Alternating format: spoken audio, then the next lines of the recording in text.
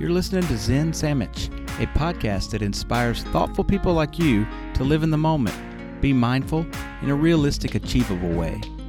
My name is Mark Reed. I've been a college professor and a lawyer. Now I make handmade paper in Japan.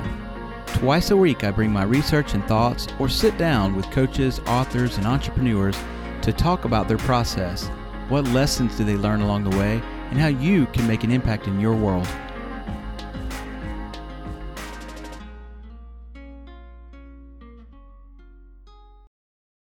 Hey, here we are. Today, I want to discuss the importance, I think the necessity of political independence and the paradox of tolerance, which I'll get into towards the end. So what's in it for you? How about being able to live in a world where people don't and won't think like you? I mean, we're already forced to do that, right? But most of us, almost all of us, have entrenched political views. Now, that's fine. I'm not here to dispel any of them or to tell you to be a conservative or a progressive. What concerns me more is the vitriol, the hatred in today's political dialogue. It's not even a dialogue anymore. There aren't two sides talking. There are two sides shouting at each other. That will get us nowhere. For a starting point, consider this. Republicans, Democrats, Libertarians, and Socialists want the same thing. You heard me right. They all want less crime, less poverty, more freedom, and equal opportunity. A better society. What they disagree on is how to get there. So let's start there.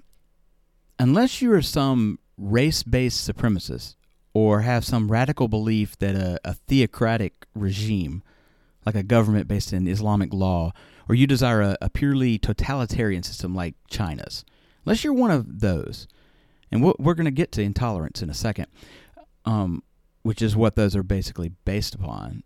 But unless you're one of those, you actually want the same end result, in theory, as the people on the other side of the conservative liberal spectrum from where you find yourself. Start there. We all want a better world. Most of us do. Most of us want a fair world. Yes, we often disagree on what is fair. For example, in terms of social programs or healthcare for all, you get what you work for versus we should help those in need. But start with the realization we want a fair and just world. When you start there and realize the other side is not as evil, I mean, there are some characters out there, sure, but the other side generally, by and large, are not the evil people that media, political punditry show on Fox or MSNBC would have you believe, or that the political party platforms would have you believe. Now, I am going to put a verbal asterisk here that there is a caveat that I'm going to talk about in a second that has to do with tolerance and intolerance. But putting that on hold, truthfully, I knew people on both sides of the aisle that are good people and good-hearted people. The next place you go on this thought journey is that you are very unlikely to change someone's mind in a single conversation. If someone is entrenched, let's say on the topic of abortion or gun control, it is extremely unlikely that in a single conversation you will move them completely to the other side, just as they most likely can't budge you. But that's not to say that you shouldn't talk about these things, but to do so in a way that you come to the table with the mindset that it is at least possible that you aren't 100% correct in the way you view it, whatever the issue is. Now, the other person has to be willing to accept that too, or you won't get anywhere. But speaking from personal experience, I have shifted in my life on a variety of hotbed political issues. That doesn't mean I went from one side all the way to the other. I've shifted in how things should be regulated or governed on a variety of topics. I will likely adjust my perspective again in the future. Did that shift ever happen in a single conversation? No. Never. Not once. So give up the notion of trying to convince someone that you are absolutely right. Again, there's an asterisk here that I'm going to come back to. But the Zen takeaway here is acceptance. To accept that people don't and won't think like you. And, believe it or not, that's okay. Asterisks with one exception. So whether you consider yourself a Republican or a Democrat, and sorry, I usually presume my audience to be primarily American, but I've looked at the analytics. I'm getting some listeners from England and Australia. So if you're British and you might consider yourself Labour or Tory, you know what the Republican and Democratic sides are. Excuse my Americanism here. But we got to live with each other. And regardless of where we live, there's going to be somebody on the other side of the political spectrum. And this isn't a political show, but if it was, I want to make compromise sexy again. It used to be. Go to YouTube and watch the first Kennedy-Nixon debate. Watch how cordial and respectful these men who had conflicting ideologies, how they were towards each other. Or move ahead in history and read about Ronald Reagan's relationship with the Democratic Speaker of the House, Tip O'Neill. They got stuff done. What happened to that world that we lived in? Political extremism on both the right and the left is dangerous. In essence, it is a claim on having the absolute truth, that my side is the correct side. And that brings us to the asterisk that I kept alluding to, and that's intolerance. Karl Popper was a 20th century philosopher.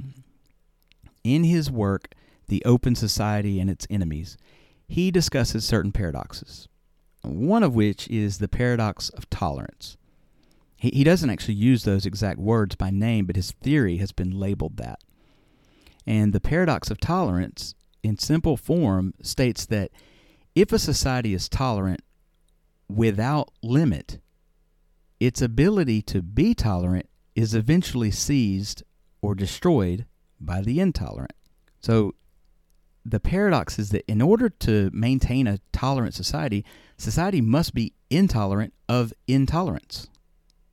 In essence, while we should value freedom of speech, freedom of press, freedom of religion, what we cannot afford to value or even permit is some kind of freedom of intolerance. Nazism, for example, or any race-based supremacism. Theocracy, like I talked about before, in fundamentalist Islamic countries. I'm not criticizing Islam. I am openly criticizing any government that would suppress women by requiring them to cover their faces or prohibiting them from voting or even driving. And if someone has views of this radical nature, you are never going to change their minds by getting into a shouting match with them. You have every right to say, you know what? That's fucking stupid. And beyond compromise, beyond rationality, I want no part of that discussion. Goodbye. In fact, arguably, we have a moral obligation to actually stand up against total intolerance of that nature. But I won't argue that moral responsibility here. So let's bring this back down to earth. The Zen takeaway, as I said, is acceptance, with the caveat of not accepting complete intolerance. So your 5-minute Zen is this.